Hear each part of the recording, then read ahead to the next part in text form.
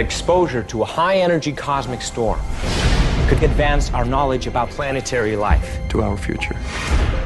I don't trust him. We got what we wanted. Just worried about what he wants. Your entire biophysical structure is changing. It's terrible news. I think I'll get a second opinion. The cloud has fundamentally altered our DNA. That's gross. Reed, look at me. I can't. He's heating up from his core.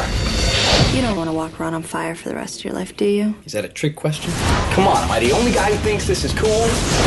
What if we got these powers for a reason? I've always wanted power. Victor, you always thought you were a god. Let's not fight. No. Let's. Don't even think about it. Never do. Flamer! Oh, you're hot. Why, thank you. So are you. Shama people, and welcome to our 120th episode of Happiness and Darkness, a superhero movie podcast where we discuss superhero movies from Marvel, DC, Dark Horse Image, and more. If it came from a comic and had theatrical release, you know we'll discuss it. Naturally, there will be spoilers, folks, so you have been warned. I'm one of your co-hosts, DJ Nick, and with me today is first-time guest co-host and a great podcaster in his own right, Mr. Sean Winningham. Hey, Sean, how are you? Hey, I'm doing great. Thanks for having me on.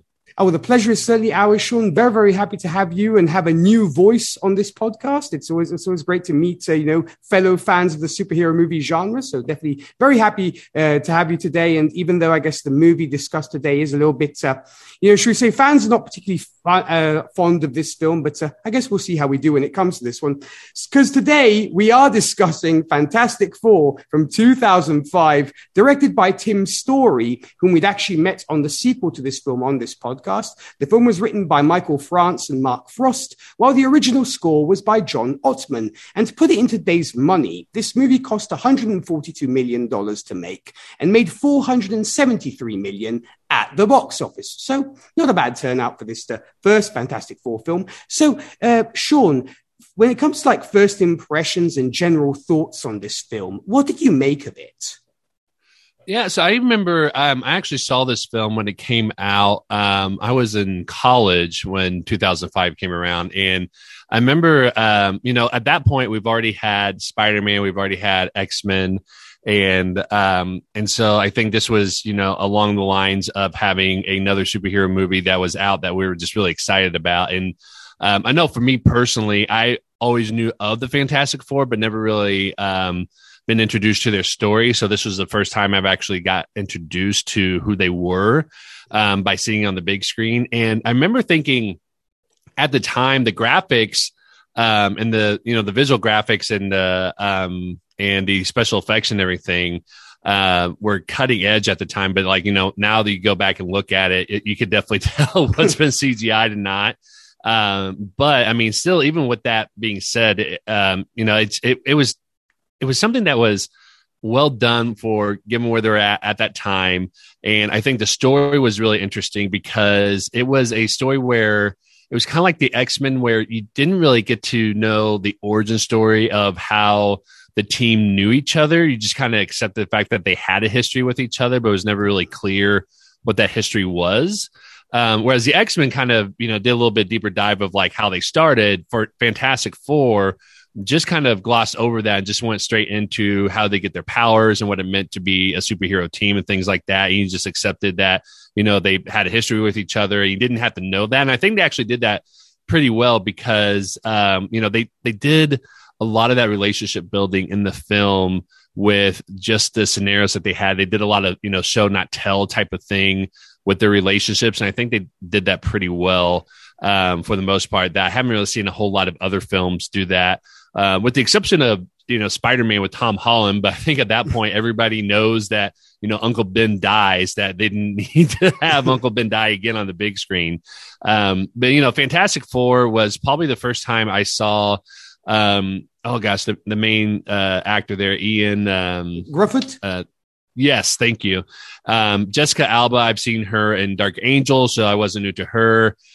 Chris Evans, I think that was the first time I saw him, with the exception of, I know he was in a movie called Cell Phone. I can't remember if that was before or after Fantastic Four. I think that was one of his first major roles that he had in cinema. And then Michael Chiklis was, I watched him on not Dragnet, but The Commissioner or The Commish growing up. And so I've seen him in other films before. So that wasn't like his big breakthrough film at all because he was already well known at that point.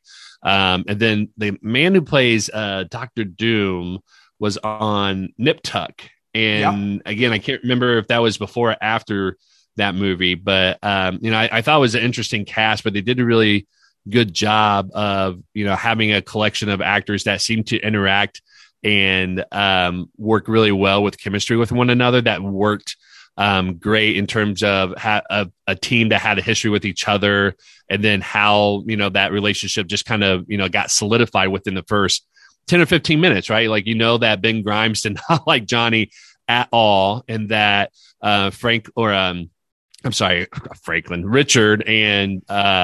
and Susan had a history together, romantic history, that Victor was somebody that they all knew, but it was one of those things where it's like they kind of knew that Victor wasn't always, with the best intentions, but he was also somebody with, intelligence and power, stuff like that. So they set that up really well from the beginning. And I think they just did a great job of telling the story to begin with. So, yeah. So I remember when I watched it back then, it was a great film, and watching it now, it's still a great film, with the exception of you can tell that the visual effects was definitely of its time. And so it doesn't really bother me, because when you put in that context, like if it was made today, it's like, yeah, that would be really bad. But given that it was like almost, 20 years ago, I mean, not quite then, but like, 16, 17 years ago, it makes sense that, it looks the way it did because of where, visual effects were at that time. So. Very, very much so. And I agree. I think, of the Fantastic Four films that we've been given thus far, this is probably the best of the three, if you will, if you don't count the one that kind of has been disowned and kind of been forgotten way back when. But yeah, because we've discussed these in reverse order, because we'd actually done the Silver Surfer film before we did this one. And I actually think this is the best of the three. And we will actually soon be discussing the remake, but enough of that more on that later. But yeah, I really enjoyed this as well. I have to admit, as much as this film has been lambasted, and the franchise has been lambasted by so many people saying, oh, it's one of the worst things that Marvel ever made, and why did they do this to us and everything else, this is actually a decent film. I mean, for the time it came out, when I think it was also a time when they were kind of throwing superhero movies at the wall and see what stuck, more than actually having a plan in mind of, be it an MCU or any kind of shared universe. I think they were very much, okay, we have these properties, let's see what works. And I think all in all, this one worked pretty well. I enjoyed the cast. I think the writing was decent. I enjoyed the action in it. And I think all in all, it was a good introduction to the Fantastic Four, even for folks who were not familiar with them, maybe had heard of them, but never, because I always try to put my mind in somebody who's never opened a comic book in their lives. And I think that this would work for a normie, as we like to call them. This would probably resonate pretty well, I find. And so, yeah, all in all, I enjoyed it myself. So let's deeper dive into our movie by looking at our characters here, starting with the first member of the Fantastic Four, and that is the aforementioned Ian Grufford as Reed Richards. So when it came to Reed, what did you make of him, Sean? Yeah, so again, just to touch base on what you said, I think that's a great challenge that superhero films have that's based in the comics, is creating something that appeals to people who's never read the comics before, but at the same time, diehard fans who have loved the comics. And the way I've always approached it personally is that whatever they do on film is its own universe, because, you have to kind of accept the fact that when you look at the comics, there's so much history to some of these characters and where they're at now, that it's hard to translate that into an hour and a half, 2 hour film. And so I always try to treat that film as, its own comic book universe whenever it's dealing with comic book superheroes. Right. And so I think Reed Richards, again, because this was probably the first time I was really introduced to who Reed Richards was.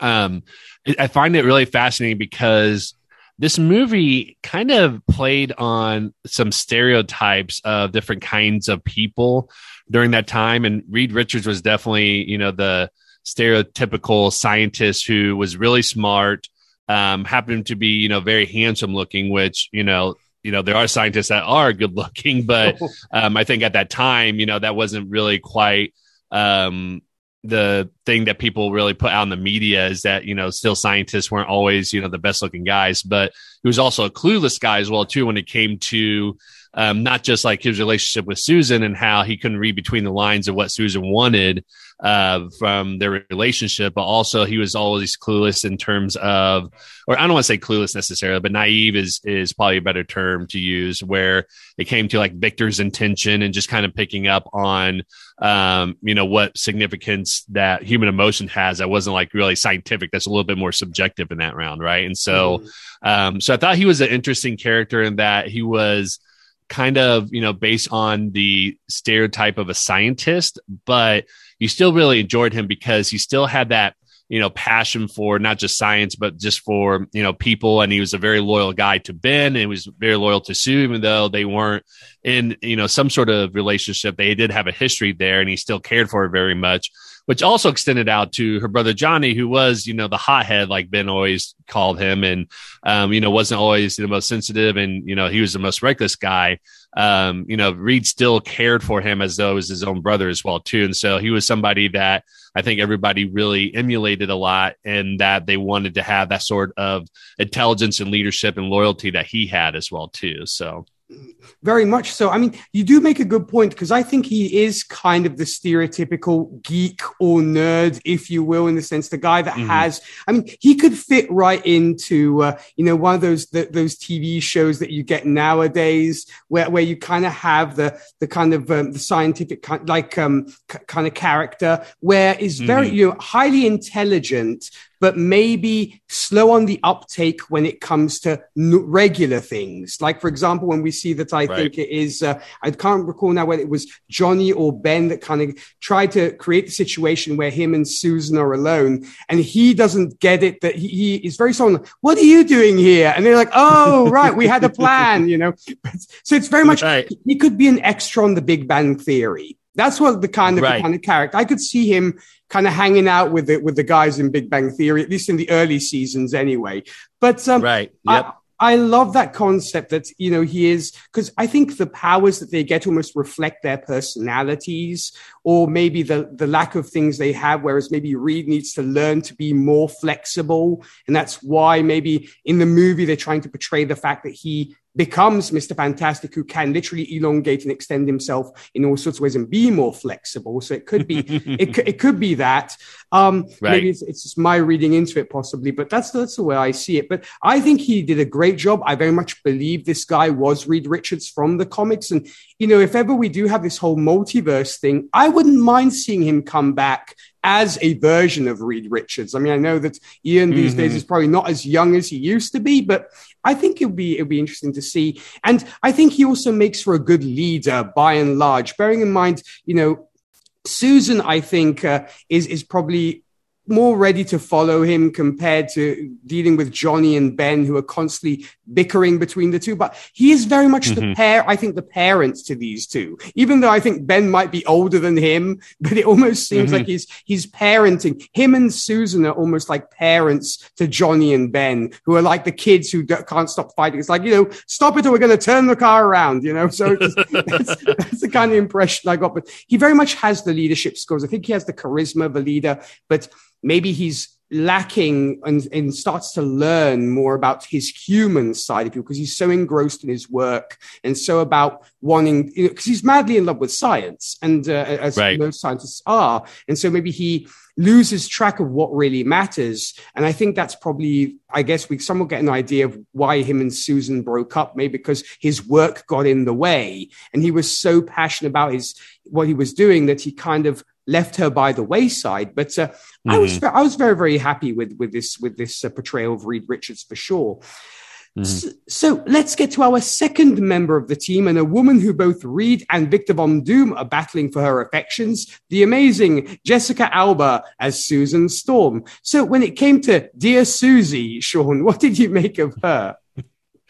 Yeah, so she was a very interesting character in that, again, I think a lot of these characters kind of fell into those stereotypes. I remember watching this movie recently where they had that whole scene with Reed telling Sue, tried to emulate the kind of motion that you had up on the space station for when they had the storm accident.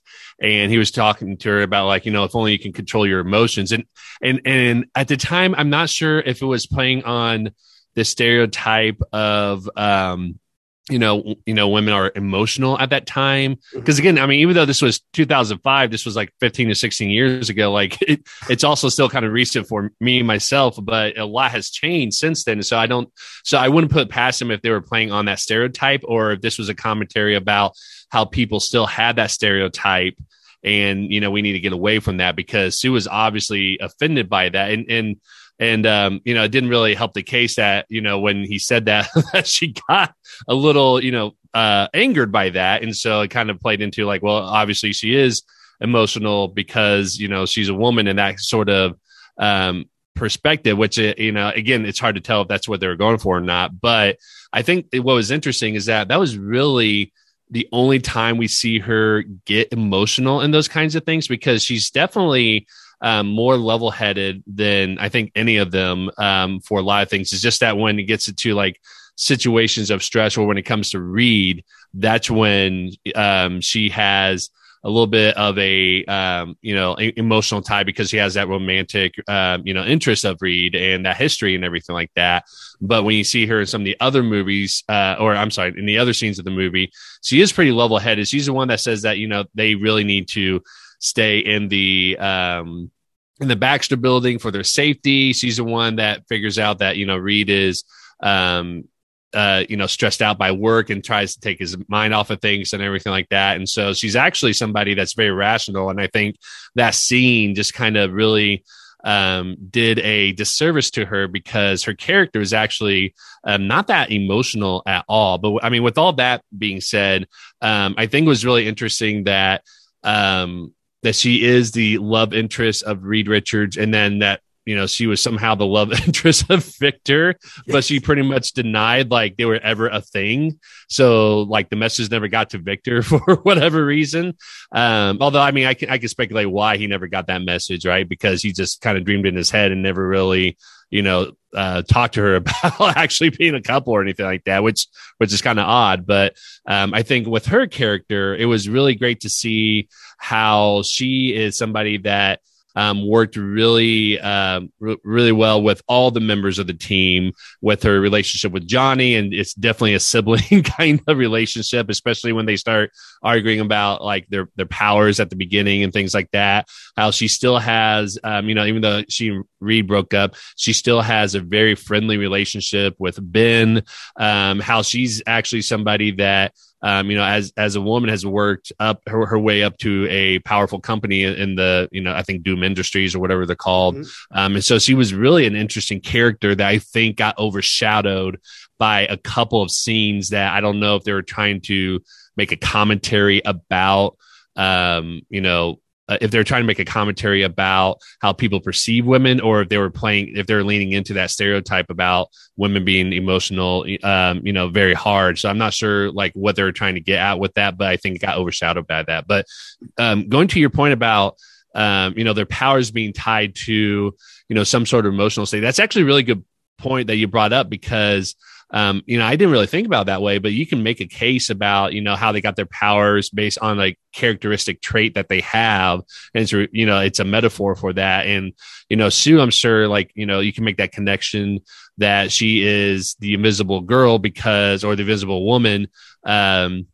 I think in the movie they call her Invisible Girl, but I think, Marvel has actually moved away from that and has been calling her Invisible Woman. But, because she probably feels like she's never, seen by Reed, or is always overlooked as a woman and things like that. And so so I think it was like a really interesting way to kind of show that the power is also a metaphor, which I know they leaned into that when they talk about, Ben struggling with the fact that, his biology got changed to, more of a geological state, right? And so he was saying that, he would give anything to be invisible and all that. But I think you make a pretty good point that you can make an argument that, these powers are reflective of some sort of character trait of each character as well too. So and very, very well said indeed. And I think that is definitely the case. And I have to admit, I was so glad that Susan was not a secretary to Victor, because I was like, ugh, here we go. 'Cause when I saw her come in, I was like, please don't be Victor's secretary. I've had enough of seeing women who are working in powerful companies acting as secretaries. And I was actually glad that she did have, like you said, a position of power, and she's clearly an incredibly intelligent woman herself. And, she understands science and all. I mean, heck, she goes on the mission with the rest of the boys because she knows her stuff. And I love the fact that, for once she wasn't like, shall we say, the girl playing in the boys' treehouse, if you will, because she definitely can, should we say, stand with the boys, and she's not just the pretty thing to look at, because she really does bring her A game to the team, and I think is very much the heart of the team and understands the human relationships more compared to the in inverted commas leader that is Reed, because she gets what people are going through, whereas Reed might not be as good, as I mentioned before, with kind of human interactions. She gets what is going on between Johnny and also Ben. And the fact that, she very much is an older sister to Johnny in everything he does. And I can only imagine what it must be like to be, should we say, related to Johnny Storm, if be you his brother or his older sister. But I'm assuming she's probably his older sister. But I just love the interaction between the two. And I think Jessica Alba did a fabulous, fabulous job in this role, especially in this first film. In the second one, possibly not so much, but there, I don't think she was written as well as she is here.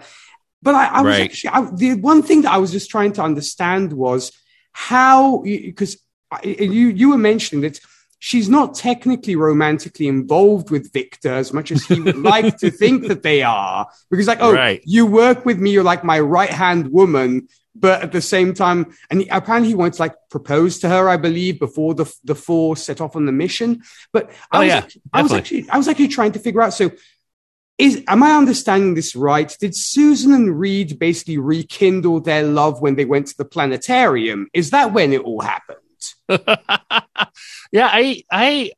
My impression is that they kind of, that Kindle was always there. It was just the circumstances is what made them break up to begin with. But I think it really rekindled when they get back to the Baxter building, right? Mm-hmm.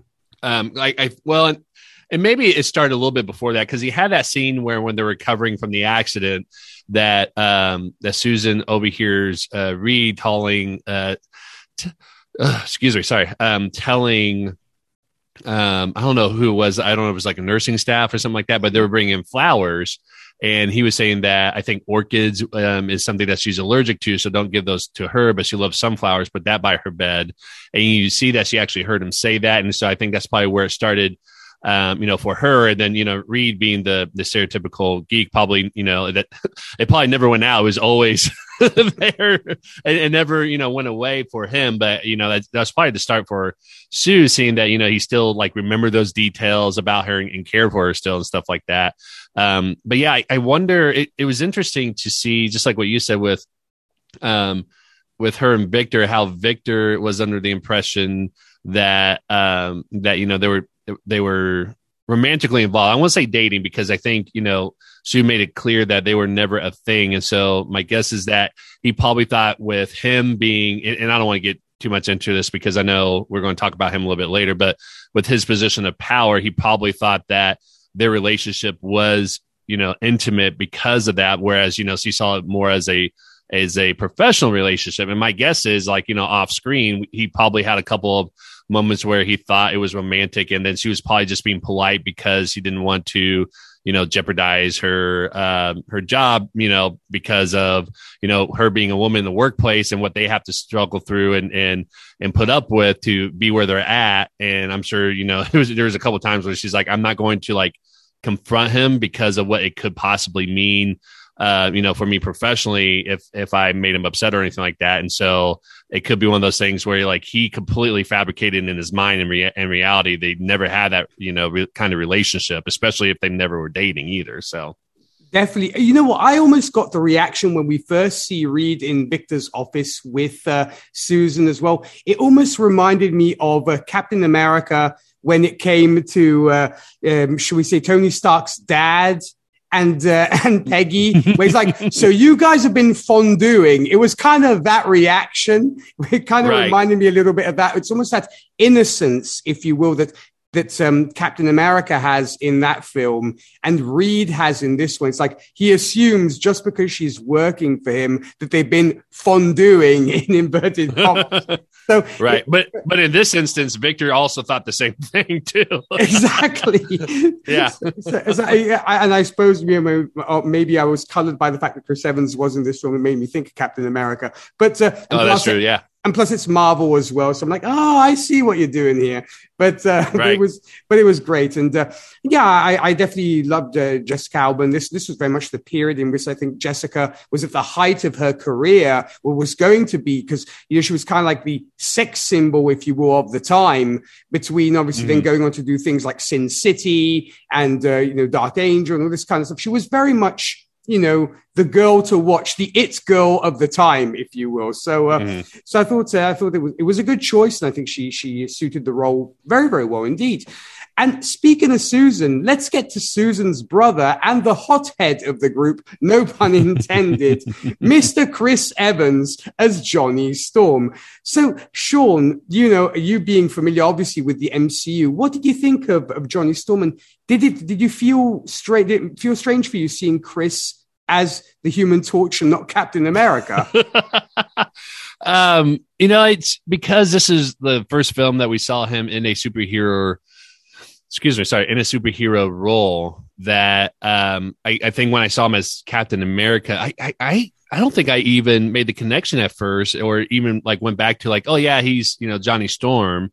Not that there was a whole lot of time that had passed between Fantastic Four, Rise of the Silver Surfer, and Captain America, but because the characters and his look was very different. Like, in Fantastic Four, like, yeah, he was in great shape, but for Captain America, he had to be in like peak shape because he was supposed to be a super soldier, right? And so I never really, had a moment where I'm watching him play Captain America or Johnny Storm and think of his other character he played necessarily, but I think it's really interesting to see how well that he's done that Marvel, enjoys having him play, two very different roles, right? Like in this one with Fantastic Four, he is a very immature, still a great looking guy, but, very egotistical and is all about, what's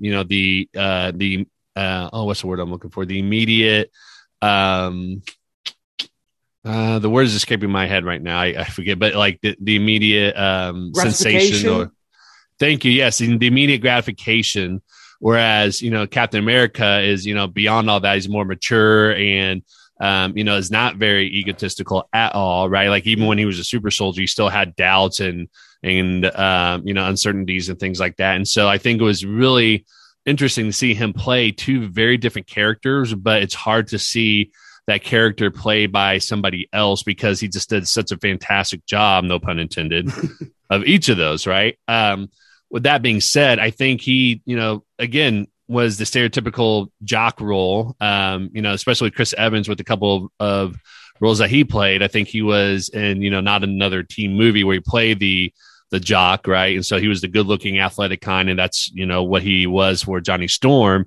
But he was also very comedic as well, too. And so I think Chris Evans did a great job of emulating that persona. And I don't know, to be honest with this, some of the comics I've read, I don't know if that was exactly his persona from his comic book origin.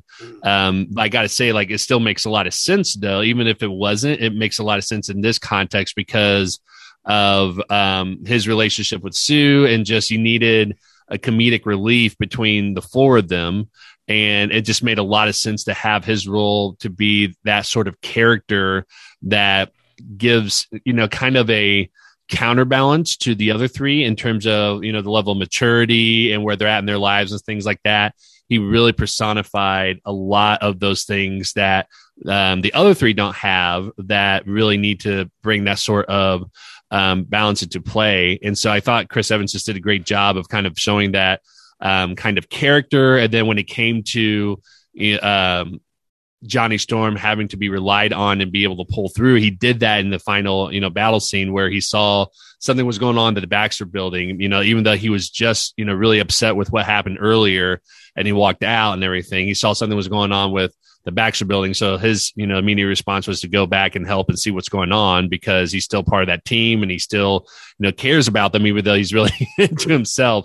When it comes down to it, he still does the right thing. But he just did a great job of being able to show, the kind of like hothead, egotistical, womanizing type of character that he plays. And also, like what you said, presumably the younger brother of Sue Storm, and how they have that sort of, nagging brother-sister relationship of, how she just puts up with him because she says he's her brother. And, he just, same thing with her, right? Like, he's only around her because he sees his sister. And I think, he was able to really lean into those kinds of relationships really well.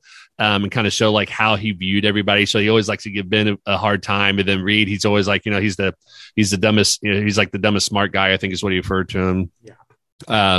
In the movie and everything like that. And so in terms of how he perceives it, and he treats them as such, not just saying, this is what he thinks of them, but he also treats them that way. I think they did a great job of showing that. And so it's hard to see him having any other superpower that would work really well with that persona. And then that goes into, Fantastic Four: Rise of the Silver Surfer, where we actually see them switch powers, and they have a little bit of a comedic relief that way as well, too. But I think him having the power of being able to become the Human Torch makes a lot of sense for his persona as well, too. Oh, it definitely does. And I definitely have to tip my hat to Chris Evans, because, as you said, it's such a diverse role, going from like the leader of the Avengers to this kind of, very energetic, very jockey, very hot-headed kind of guy. And I have to say, him and Gene Simmons probably should share notes, because the amount of women this guy kind of is able to bed, I think him and Gene Simmons should share notes, because in any situation, be it a nurse, be it some random fan, be it anywhere, he is, I guess, obviously being a very handsome man, but I think he knows how to, he's very much a ladies' man, very charming. So he knows how to, should we say, play the ladies' game, if you will.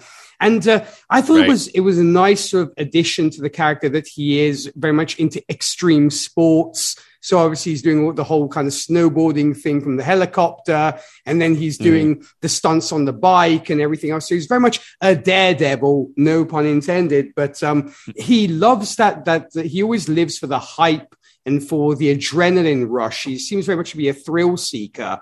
And I think, which is probably part of him also being, still the youngest of the group. And I love the fact that he's the one who gives the branding of the number 4 on the costume. That was fabulous. Like, wow, Johnny, because he's all about the marketing. I mean, even though it kind of reminds me, since, as recording this, watching Hawkeye, it kind of reminds me of the way Kate Bishop talks to Clint about, you have to have a brand. Talk to Johnny Storm. Yeah. The guy knows all about branding. So, so it kind of made me think of that. But I absolutely loved what Chris brought to this character. And I maybe hope, I know it probably will never happen, this is a pipe dream of mine, that we might be able to see Chris Evans kind of as Johnny Storm and as Captain America kind of meets together and kind of have a weird conversation like, dude, who are you? And this kind of thing, because they're such diverse characters. And I'm trying to imagine, obviously when, moving further here, when we do get to probably, I assume the Fantastic Four will get introduced into the MCU, who will play him? Because so far, I think Chris has very much led the way on how to play a good Johnny Storm. So, and I love the fact that, like you said, he's always looking for instant gratification. He's always looking to how can we monetize this thing? Because we've got something going here. Let's go for the money and for the sponsors. And in fact, we get that, of course, in Rise of the Silver Surfer.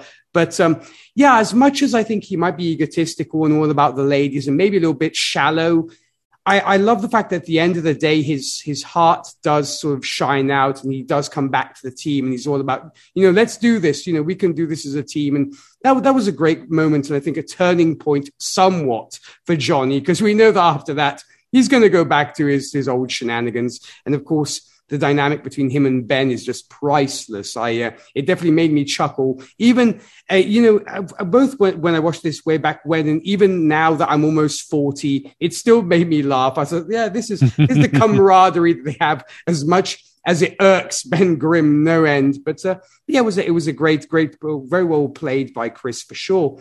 So let's round off our heroes by looking at our last, but certainly not least member of the team, Mr. Michael Chiklis as Ben Grimm. So Sean, what did you make of him? Yeah, so I will say, me personally, I've always been somebody that really enjoyed the leaders of the group and the strong big type, because I myself am like 6'6", and so I've always been like a strong big guy. So and you're a huge Hulk fan too, and I'm a huge Hulk fan. Yeah, so like Hulk and Juggernaut and all that. And so the Thing is somebody that I really gravitated to when watching this film, and especially Michael Chiklis, because of all the characters, Michael Chiklis was somebody I always stand out just because I remember seeing, some of the commissions, as I mentioned earlier. But I think the character of Ben Grimes was very interesting, because when we first started out with the film, he was somebody that I think, as you saw his character develop by the end of the film, that he had the most to lose, and he has probably the most tragic story of the four. Mm-hmm. Because at the beginning of the movie, you saw that, he had a great relationship with Reed. He was still, in good relationship with Sue. He had a wife that he was crazy about, and, they were crazy about each other. And it seemed like even when, when you saw Reed and Sue kind of interact with each other, it was clear that they, looked to Ben and Debbie as kind of like their role model of like the ideal romantic partner, right? Like when Ben was talking to Reed about how after they go through this action, it makes you think about who you're spending your life with. Reed went straight into, yeah, you and Debbie make a great couple and things like that, and clearly they're idolized. And so after he has this transformation, and then his wife leaves him, she was his world, and it literally his world changed in a lot of different ways, physically, philosophically, because his attitude kind of changed, towards the world that you saw from where he was at from the beginning to where he ended up being after his transformation. But he just had a lot of changes in a lot of different ways. And so you actually didn't get to see too much of how far down he went with some of his depression and just handling his mental health in that situation. But you did see some of that, especially when you get to the bar scene.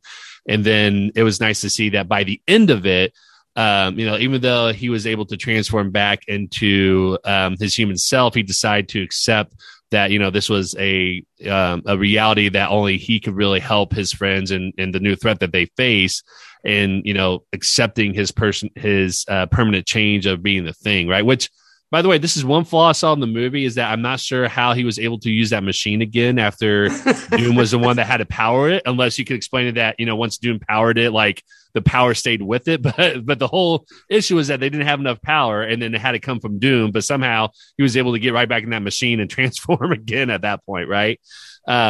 Because 2005 superhero movies, I think. Yeah, right. Yeah, it's like this is accept as fact and go on. Although go with it, folks. You can say that. Yeah, you can say that with some of the movies, nowadays as well too. But I like the fact that by the end of it, he is still kind of working out those permanent changes, what it means for him, but he's starting to get in a better place. And I think because of how things were, as we talked about 15 years ago, part of that identity has to do with, your romantic relationship and who you have in your life and things like that. So it's nice to see Alicia being his new love interest, which I love the fact that it was Kerry Washington and that she's blind, right? And so it has a lot of different kind of layers and commentary in terms of, you know, what you can do with that sort of relationship and what it means and some of the metaphors you can play with that. At the same time, I think if they were to do something like that today, it would be great to see that relationship develop a little bit more, where you can have Ben try to accept himself for who he is without, without the lens of what it means to be in a romantic relationship as that new identity as well, too. So when they make the new Fantastic Four, I'm hoping that, you know, they might be able to, you know, not write out the character relationship by any means whatsoever, but allow Ben to kind of come to his new reality under his own mental health of what it means for him through his own lens, as opposed to the lens of somebody else that has a romantic interest in him. So very, very well said. And yes, I definitely love the relationship between obviously Alicia Masters and Ben Grimm. And I hopefully, you know, in the MCU, they might address her villainous past, or rather the fact that her father is a villain. I hope they will address that at some point. But I'm right there with you. Michael Chiklis is a fabulous actor. I mean, as much as the TV show Gotham went down the tubes very fast at a certain point, he did a great job in that too. And I enjoyed him in that as well. And he's the perfect actor to play this character. And I suppose it does very much reflect that the power that he inherits very much reflects himself, in the sense he's very a gruff and rough kind of guy. He's basically, I think, the big old softy, if you will, because he's clearly kind of, you know, very rough and gruff, but at the same time, he has a heart of gold. And he's the one, I think, who cares the most about everybody, because he's kind of giving Reed advice. And even though, you know, Johnny gets on his nerves, and I understand him, I'd be like, you get him, Ben, because I would be just as irked with Johnny if had I been Ben Grimm. But I love the fact that, that beneath that kind of, it was almost like a Frankenstein's monster moment, especially when after he's recognized as a hero, he has like the children and stuff kind of admiring him. It kind of made me think of almost a Frankenstein monster of, you know, I'm not so much of a monster, if you will. And I guess that's what they were trying to do somewhat in 2005 with his relationship between Alicia and Ben. And for some very strange reason, it made me think of Red Dragon as well, where obviously, but there you have, of course, a serial killer who is, and a blind girl falls in love with the serial killer. But it kind of made me think of that kind of relationship of Dolarhoff with this other blind character. But it was a beautiful relationship. And I felt so bad for Ben, because you can see it rocks his world literally, because he's like, oh, I'm going to go back to my woman, and things will be okay. I'm sure she'll accept me. And then we have that tragic moment where he's calling her saying, I've got a surprise for you too. And it's just terrible. And another crossover I'd love to see is Ben Grimm, aka The Thing, with Marv from Sin City, because those two could definitely have a lot of talks indeed.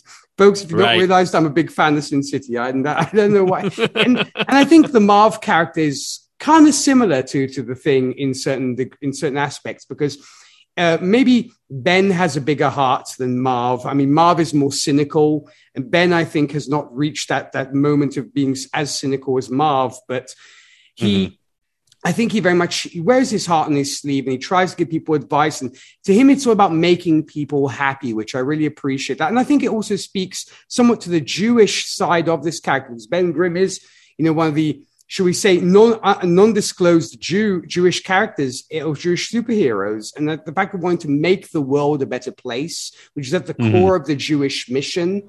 And I think he very much tries to do that. And I love that side of his character. So definitely kudos to Michael Chiklis. And I was so glad he did get to say it's clobbering time. I'm like, please say it. Please. Because we got the little, should we say that, what was the action figure that's a Johnny was the prototype, yeah. And although then, I gotta say, I love the fact that the line came from the prototype first before we heard Michael Chiklis said it. I love that. Yeah, for sure. Yeah, it's like, it's clobbering time. I'm like, please, please, Michael Chiklis, say it's clobbering time, because it's kind of like Hulk smash. You have to have the Thing say it's clobbering time. So that was great. And yeah, I did question, like you were mentioning, Sean, the fact of how did he go back into the Thing form? I was like, okay, 2005, the MCU doesn't exist yet. okay, we'll just buy it. But other than that, Ben Grimm was absolutely fabulous.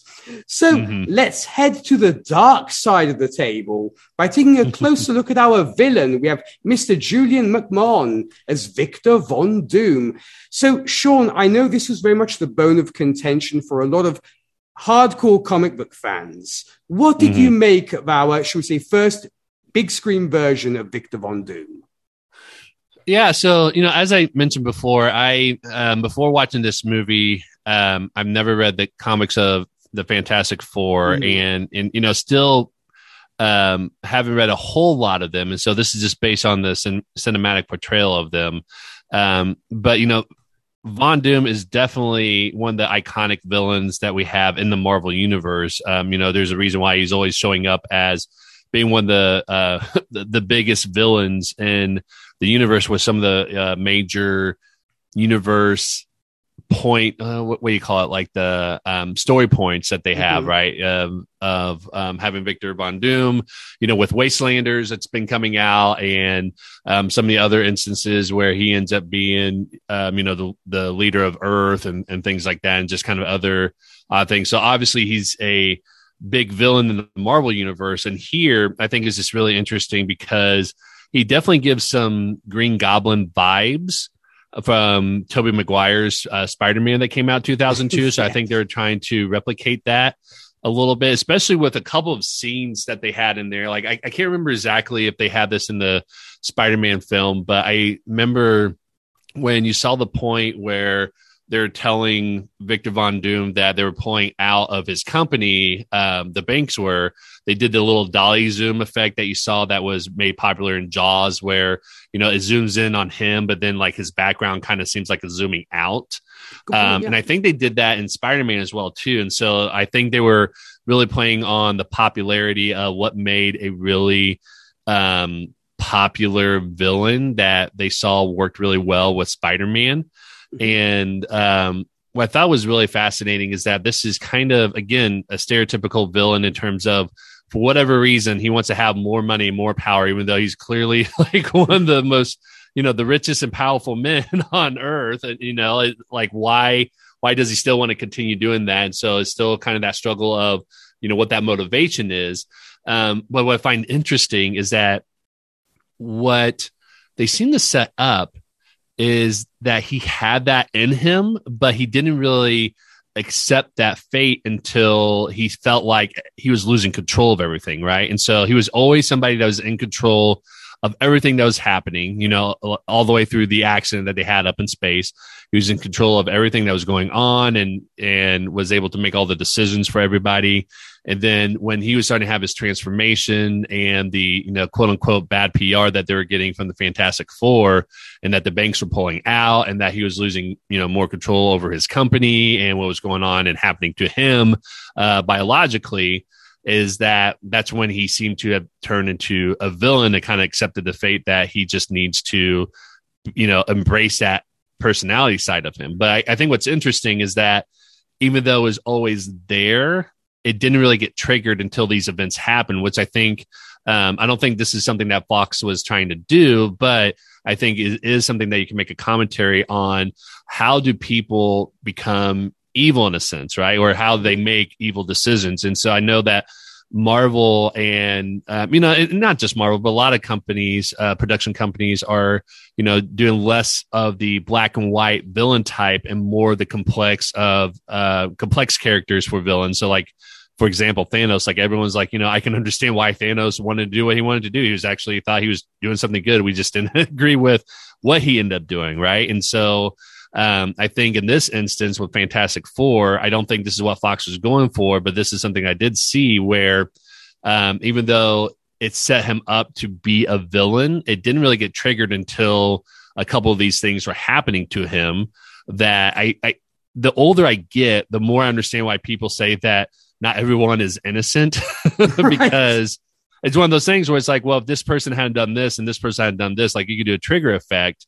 And it's like, yeah, that person didn't make that decision for them, but it did play a role into that decision process. Right. And so I think it's one of those things where You could go all the way back and not to say that, it's people's fault for those decisions, but at the same time, I think it's one of those things where had the bank not, threatened to pull out of his company, would he still, gone and made that decision about, accepting to become a villain and go after the Fantastic Four after all that happened? Because, part of his motivation was, trying to be in control of his company and things like that. And the Fantastic Four was making it worse for him and everything. And so I think it was just kind of an interesting commentary that they made him a typical villain, but it's a little bit different because he was already set up to have villain-like tendencies, but it didn't really get triggered until a couple of these events where he started to lose control, and he's all about control, right? I mean, and did you dig the whole fact of he basically creates his costume through the mask that he was given as an award, and and that's how he fashions his costume? I mean, did you buy that? That was interesting. I think the mask made sense. What didn't make sense is the wardrobe that he got right after that, because it was like a green hood. That's just like Victor Von Doom does not seem to be the kind of person that would have that sort of wardrobe just laying around. Mm-hmm. I did buy into the mask because I think it made a lot of sense, and that he's a very vain person, right? Appearance and everything is something that matters to him, and he saw that his appearance was just getting worse in his face, and that was a way for him to kind of accept his new fate. And so I saw it as like a symbolic gesture. I think they had to write it in a way for him to kind of make that work, and I think they wrote it pretty well if you look at it from that perspective. I don't know what the motivation was in the comics or anything like that, and so again, I don't have anything to pull off from that. But when you look at it from just a cinematic from the storytelling writing of the film, I think it made a lot of sense. I think it made the metaphor made a lot of sense in terms of how they did that, and that his motivation would make sense why he would do that, because, given what's around him, that probably has the most significant meaning. And like, what else was he going to do to hide, his face transforming because of that? I just didn't buy into the rest of the wardrobe, because it's just like, why would he have those things laying around? Exactly. Because this is a guy who probably dresses like with, big signature things like probably Armani or Versace or whatever, right. know? Yeah, exactly. I don't see him putting on any kind of like a hoodie or looking like Green Arrow, from the show Arrow suddenly. So it was, it was a little bit weird. But I did think it was interesting. I did like this version of Dr. Doom. And it's very strange because 23-year-old me in 2005 definitely missed this. But I was like, wait a minute, this is evil Elon Musk. Because this was roughly around the time when Elon Musk was going to launch the SpaceX program. So I was like, wait a minute, is Fox and the rights, etc., making commentary on Elon Musk, and like they're not fans of Elon's? I was, not to mention, Julian does look remarkably like a young Elon Musk. So that's with more hair though at the time. Yeah. Exactly. With less of the receding hairline. Yes, it is true. Right. So I was like, wait a minute, this must be Elon Musk. This must be a stand-in for him, because just the way he's all about the, conquering space and wanting to expand his world. I mean, like other, of course, big business people are doing, but I'm sure, I'm almost could put my hand on the fire, as they say over here, that this was, I think, a should we say, metaphor or comparison or allegory for what Elon Musk was doing at the time, especially, as I said, because 2006, the year after, is when he actually unsuccessfully launched SpaceX. So it was already in the media that Elon was working on that. So this is probably the rich tycoon that Elon Musk was at the time, before he became even bigger than he is today. But I very much enjoyed this version of Victor Von Doom. I'm a big fan of Dr. Doom in the comics. And funnily enough, we barely ever get to see Victor without his mask in the comics. In fact, folks, people have often hypothesized on what Victor looks like behind the mask, whether it's a psychological condition of his that he thinks he's ugly and therefore is hiding his ugliness with the mask, or whether he literally is scarred. It's never really been confirmed, if you will. But here, obviously, it's clearly because, like you rightfully said, he's all about appearances. He's all about aesthetics. So being an aesthete, he wants to hide his face in that sense. And I love the fact that Latveria was addressed, which I was very happy about. And I was very, very, very pleased with that. But yeah, I think he's very much, in this case, at the time, was very much, the villain was the coin opposite of the hero. And I think Victor is very much what Reed Richards would have been like had he gone bad. And so I think that was the concept at the time. Like you rightfully said, these days you make your villains way more complex, way more, should we say, they are, of course, they see themselves the heroes in their own mind. And it's all about something greater than I want to have all the money in the world. Or I want to rule the world. It goes beyond those things these days. I'm kind of glad because it's like, okay, once you have all the money in the world, what are you going to do with it? Right. So it's kind of that same situation here. But Julian, I think, was very fair to the character. And I like and I enjoyed that he was given these the powers are a little bit weird because so he can control electricity and he has superhuman strength. I guess that's what he does. Right. Like, all right, I'll buy it. But well, and I think they try to explain that by saying that, you know, when that accident happened, he was like inside the shield.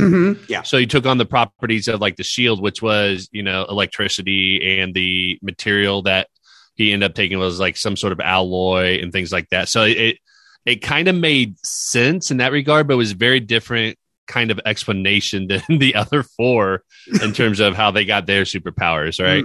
It was, yes, I very much agree.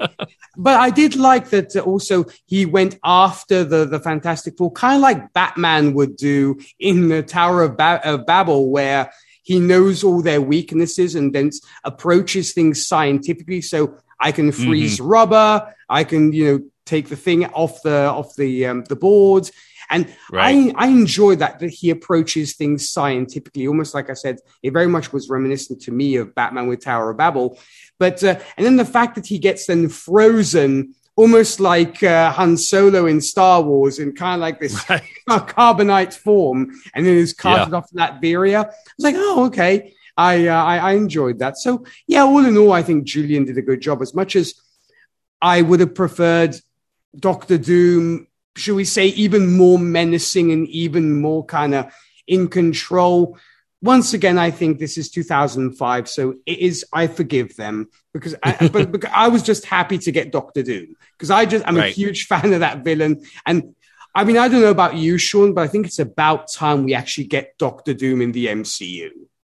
Oh yeah. I think we'll definitely see that. Well, and it's very interesting because everyone wants to see the classic villains, and I think, you know, with Spider-Man, what I've liked about Tom Holland's Spider-Man so far is that we haven't seen the classic villains of Spider-Man, right? So we got to see Vulture that we'd never seen on screen before. We got to see Mysterio, which I thought they did a great job of updating Mysterio to make sense in the 2019 or 2019 is when it came out, right? And I think, you know, Von Doom is somebody I'll be interested to see if he comes out like with the when they introduce the characters, or if he's going to be a villain that comes out a little bit later.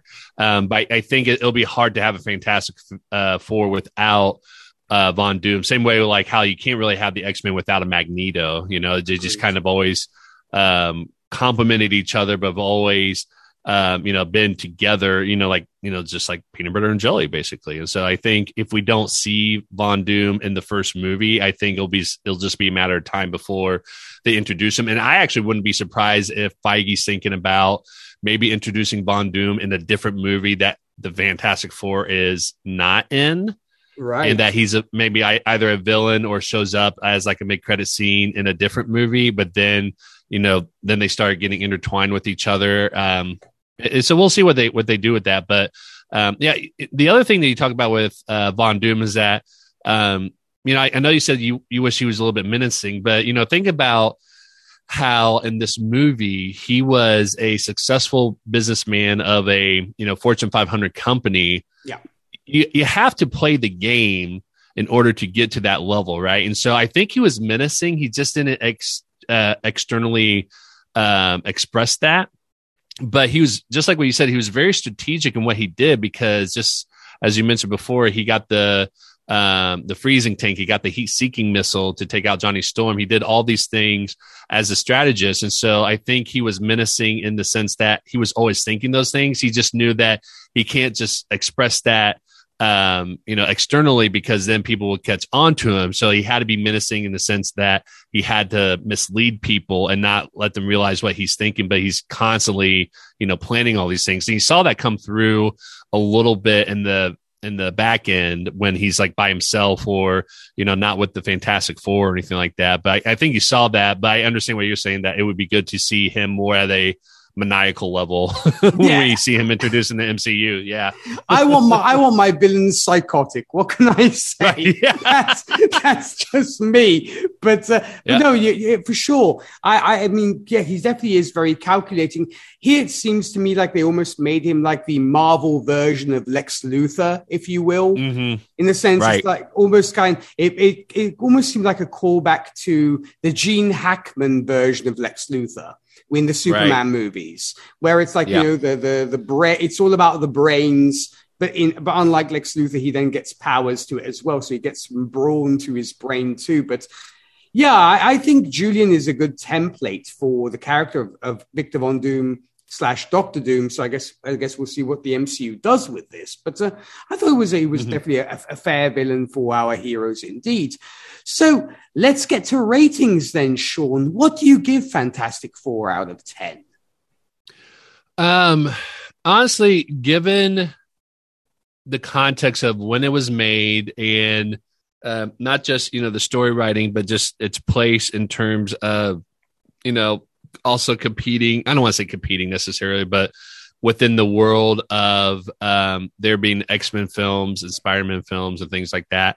I give it a 7 out of 10 because I think they did a great job with the story and introducing people into the family of the Fantastic Four. And I think, by and large, the story writing, they did a good job. I think if they had maybe another half hour to develop a little bit more of the characters and to kind of see the story develop a little bit more, as opposed to, them trying to fix what's going on. And then we had these two, action scenes where you saw the Fantastic Four like saving people because of Ben Grimes, accidentally he didn't push somebody off, but with where Ben Grimes at, I think at the Brooklyn Bridge or whatever. So we get that, and then the final battle scene with Von Doom. I think some of that stuff was a little bit rushed.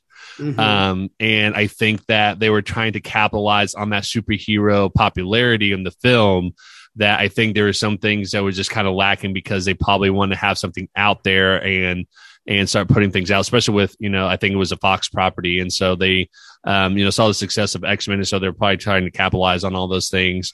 I think the story writing probably could have just improved with the character development. But overall, I thought it was still a pretty good story. And the fact that the graphics, again, like I said, for the time wasn't bad, but when you look at it compared to some of the other movies, it seemed like it wasn't as good as, even, Fox's own X-Men. Cause I think, X-Men wasn't, superb, and it was superb in its own time. It's not superb now, but I think when you compare the two with the visual effects, it was actually kind of interesting to see that it seems like X-Men that came out like years earlier, I think, 5 years earlier than that. Correct. Yes. X-Men came out in 2000. Yeah. Right. Yeah. And I think that the visual effects seem like, you would have thought that the Fantastic Four came out first before X-Men. So very well said. Yes. It almost seemed to me like, I was like, wait a minute. This seems like pre X-Men, because the first X-Men film, which with all its flaws, I think is still very well loved today. And it blows my mind to think that movie is celebrating 21 years. It just, it really is like, oh man, I'm getting old. And it really sort of saddened me for that reason. But you know what? It seems like we are definitely in sync, because I also give this a 7 out of 10, as I did enjoy it more than I thought I would. because I was like, grown, I have to watch Fantastic Four, but I actually did enjoy it. And as I mentioned before, I think this is actually the best of the three we've been given thus far. And I guess your move, MCU. So I guess we'll see what they do with this. But yeah, it's enjoyable.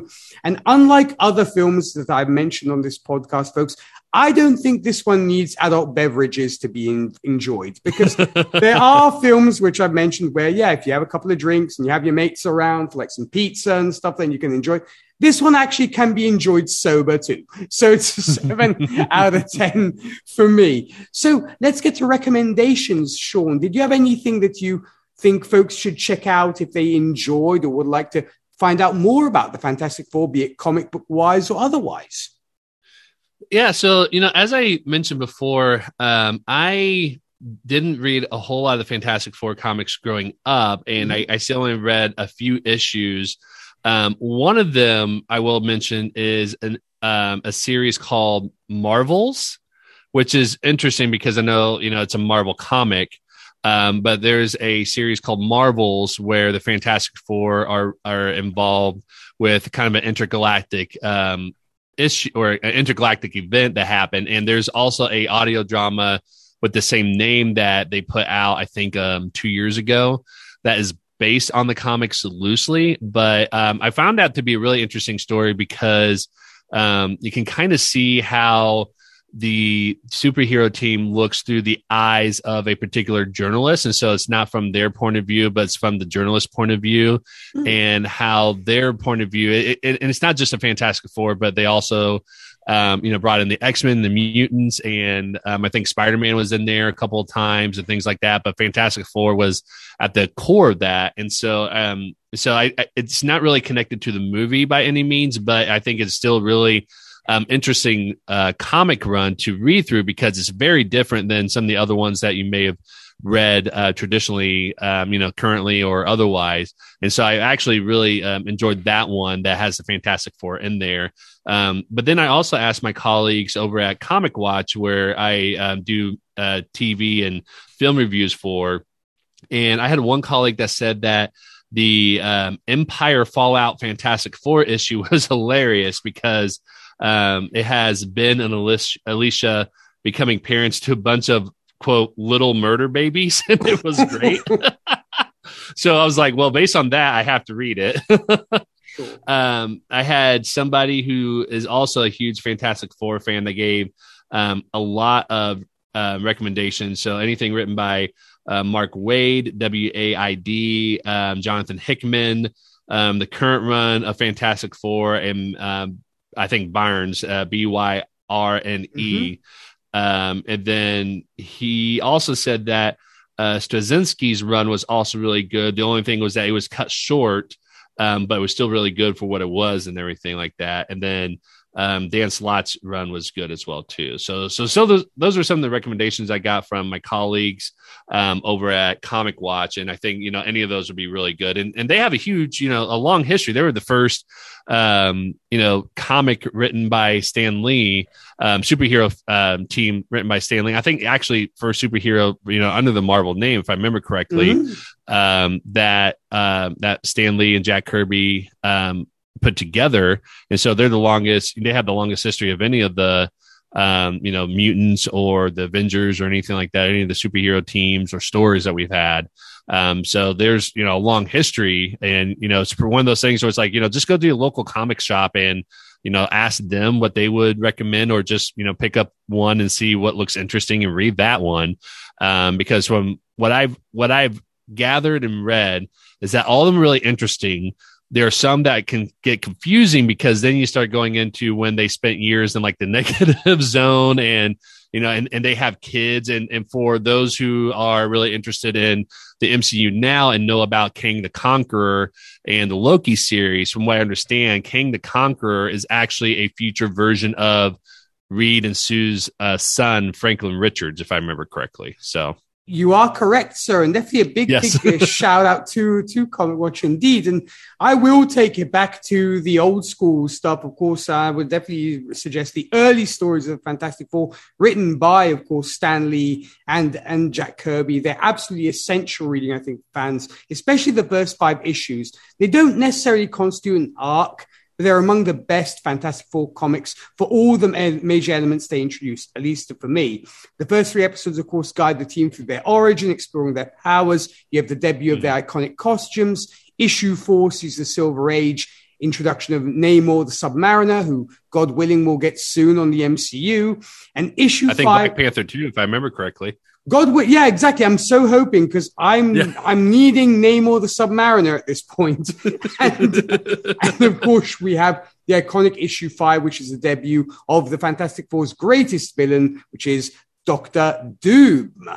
So, of course, dear listeners, if you want to be like the sensational Sean Winningham and join us here on the show to discuss a movie of your choice, feel free to shoot us an email, happinessanddarknesshow@gmail.com. We always appreciate your thoughts and feedback. You can send that to us also at happinessanddarknesshow@gmail.com. Feel free to show support by giving us a like on Facebook, where you'll find us as Happiness and Darkness. Follow us on Twitter at High Darkness Pod, or also on Instagram under Hin Darkness. Also, if you'd like to support the podcast, feeling generous, you can check out the great tiers we have going on Patreon. There you'll be able to pick the films that go outside of what is considered regular superhero movies, or even films inspired by comics like Road to Perdition, or I Kill Giants, or Death Note, or even films which inspired comics such as the Aliens franchise, RoboCop, Terminator, and more. Check all that out. Head on over to patreon.com/happiness-in-darkness. And when it comes to you, Sean, when you're not here discussing superhero movies with me, where can folks find you on the interwebs? Yeah, so me personally, people can connect with me on Twitter. My username is the Sean Hulk, and it's spelled TheSeanHulk. I also run a podcast with my co-host Kevin Stoliker called The Captioned Life, and we have a website. We have a website, thecaptionedlife.com, and that's spelled TheCaptionedLife.com. And then all of our social media is also under the username Captioned Life as well, too. So we're on Twitter, Instagram, TikTok, Facebook, YouTube. Pretty much if there's a social media platform, we're probably on it. And then I also write TV and film reviews for the website Comic Watch, and their website is comic-watch.com. Fabulous. Well, folks, definitely be sure to check out Sean and the wonderful things that he does, because they are indeed wonderful. And when it comes to me, for you country music lovers, I do host the radio show Whiskey and Cigarettes, where we play today's country, traditional country, and everything else in between. For more info about that, visit our website. That's whiskeyandcigarettesshow.com. Podcast-wise, feel free to also check out our other project, Gold Standard, the Oscars podcast, where myself, Zan Sprouse, and Rachel Friend are reviewing all the movies that won the Oscar for Best Picture from 1927's Wings to the present day. Also, if superhero TV shows are your speed, myself and Charles Skaggs can be found on the Fandom Zone, where we're actually talking about Hawkeye. We'll be wrapping that up very soon. And also we wrapped up the season 3 of the Titans and Doom Patrol on Titan Talk, the Titans podcast.